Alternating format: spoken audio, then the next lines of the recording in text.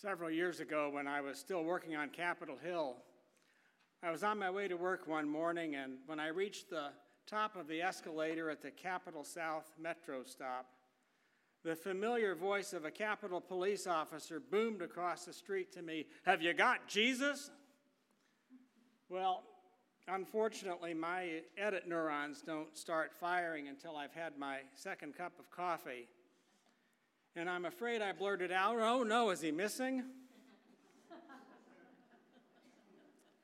The encounter reminded me that within our enormous and diverse community of believers, people give voice to their faith in different ways. As many of you know, I didn't grow up in the United Methodist Church. In the Baptist church of my boyhood, where I learned everything I know about dancing, the imposition of ashes was considered a suspiciously high church practice. So was the use of a lectionary. So you can imagine my confusion the first time I attended an Ash Wednesday service. In the gospel reading, we were cautioned to beware of practicing our piety before others, right before walking out of the church with ashes on our foreheads. So how do we make sense of this? Well, to be honest, I hadn't been listening quite carefully enough. Jesus didn't say that we should never practice piety in front of others. He said that we should beware of practicing piety before others in order to be seen by them. He said to beware, to be careful, because practicing piety in public has consequences. When we signal to people around us that we're disciples of Christ, we had better walk the talk. Because for some people, we are the face of the Christian faith. Fortunately, the Capitol policeman who called out, "Have you got Jesus?" was always kind to congressional staff and helpful to tourists. I think about my own Christian witness a lot in traffic. I've always tried to be patient in traffic because I have a lot of respect for the harm that can be done by a 4,000-pound automobile. But a few years ago, my doctor had me taking large doses of prednisone for an extended period of time, and it made me really cranky. And I found that I was increasingly irritable and, frankly, uncharacteristically aggressive behind the wheel. And eventually it dawned on me that I had a sticker on the back of my truck that said, "Wesley Theological Seminary," and a magnet that said Mount Olivet United Methodist Church, my home church at the time. And I thought about what my conduct behind the wheel might be saying to others about the Christian faith. Because when you put a Christian bumper sticker on your car, every day is Ash Wednesday.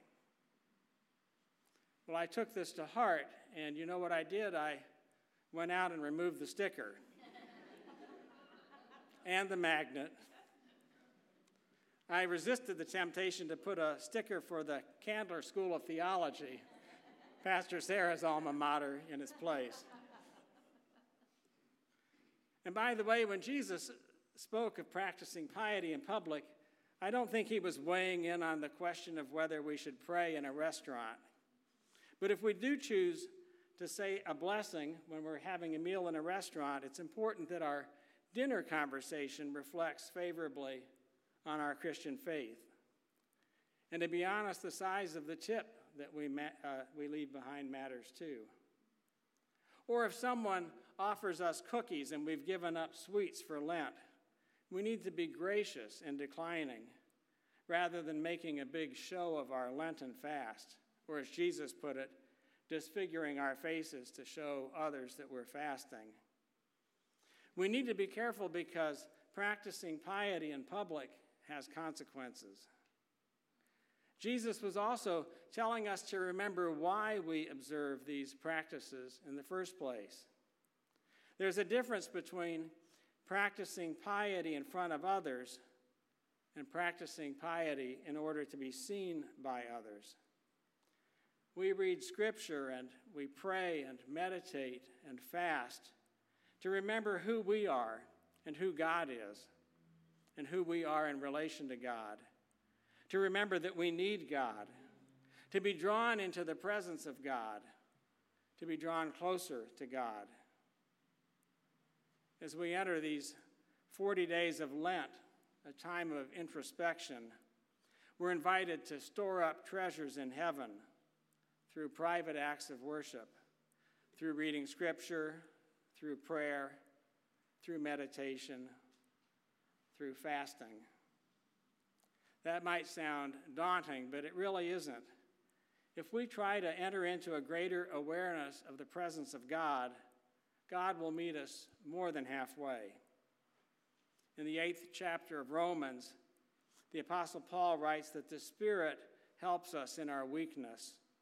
The Spirit intercedes with sighs too deep for words. We don't have to be clever or wise or well-read. We only need to be willing.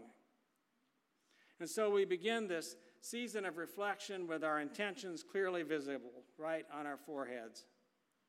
But why ashes? Ashes were used in ancient times to express grief or repentance. The prophet Jeremiah spoke of girding on sackcloth and rolling in ashes. And Daniel spoke of pleading to God in earnest prayer with fasting, sackcloth, and ashes. In the early church, Christians continued the practice of using ashes as a sign of repentance. So on this first day of Lent, we're marked with ashes, not to practice our piety to impress others, but to remind us that we have fallen short as individuals and as a community of faith. We're marked with ashes to remind us that we have failed to love God with our whole hearts. We're marked with ashes to remind us that we have failed to love our neighbors as ourselves. We're marked with ashes to remind us how much we need God's grace. We're marked with ashes not to parade our piety in front of others, but to remember who God is and who we are, to remember how much we need God's grace, to remember how much God loves us, and to be drawn closer to the one who chose to walk among us as one of us, to suffer with us, to exhaust the power of sin in his own body, and to break the chains of death, now and forever. Amen.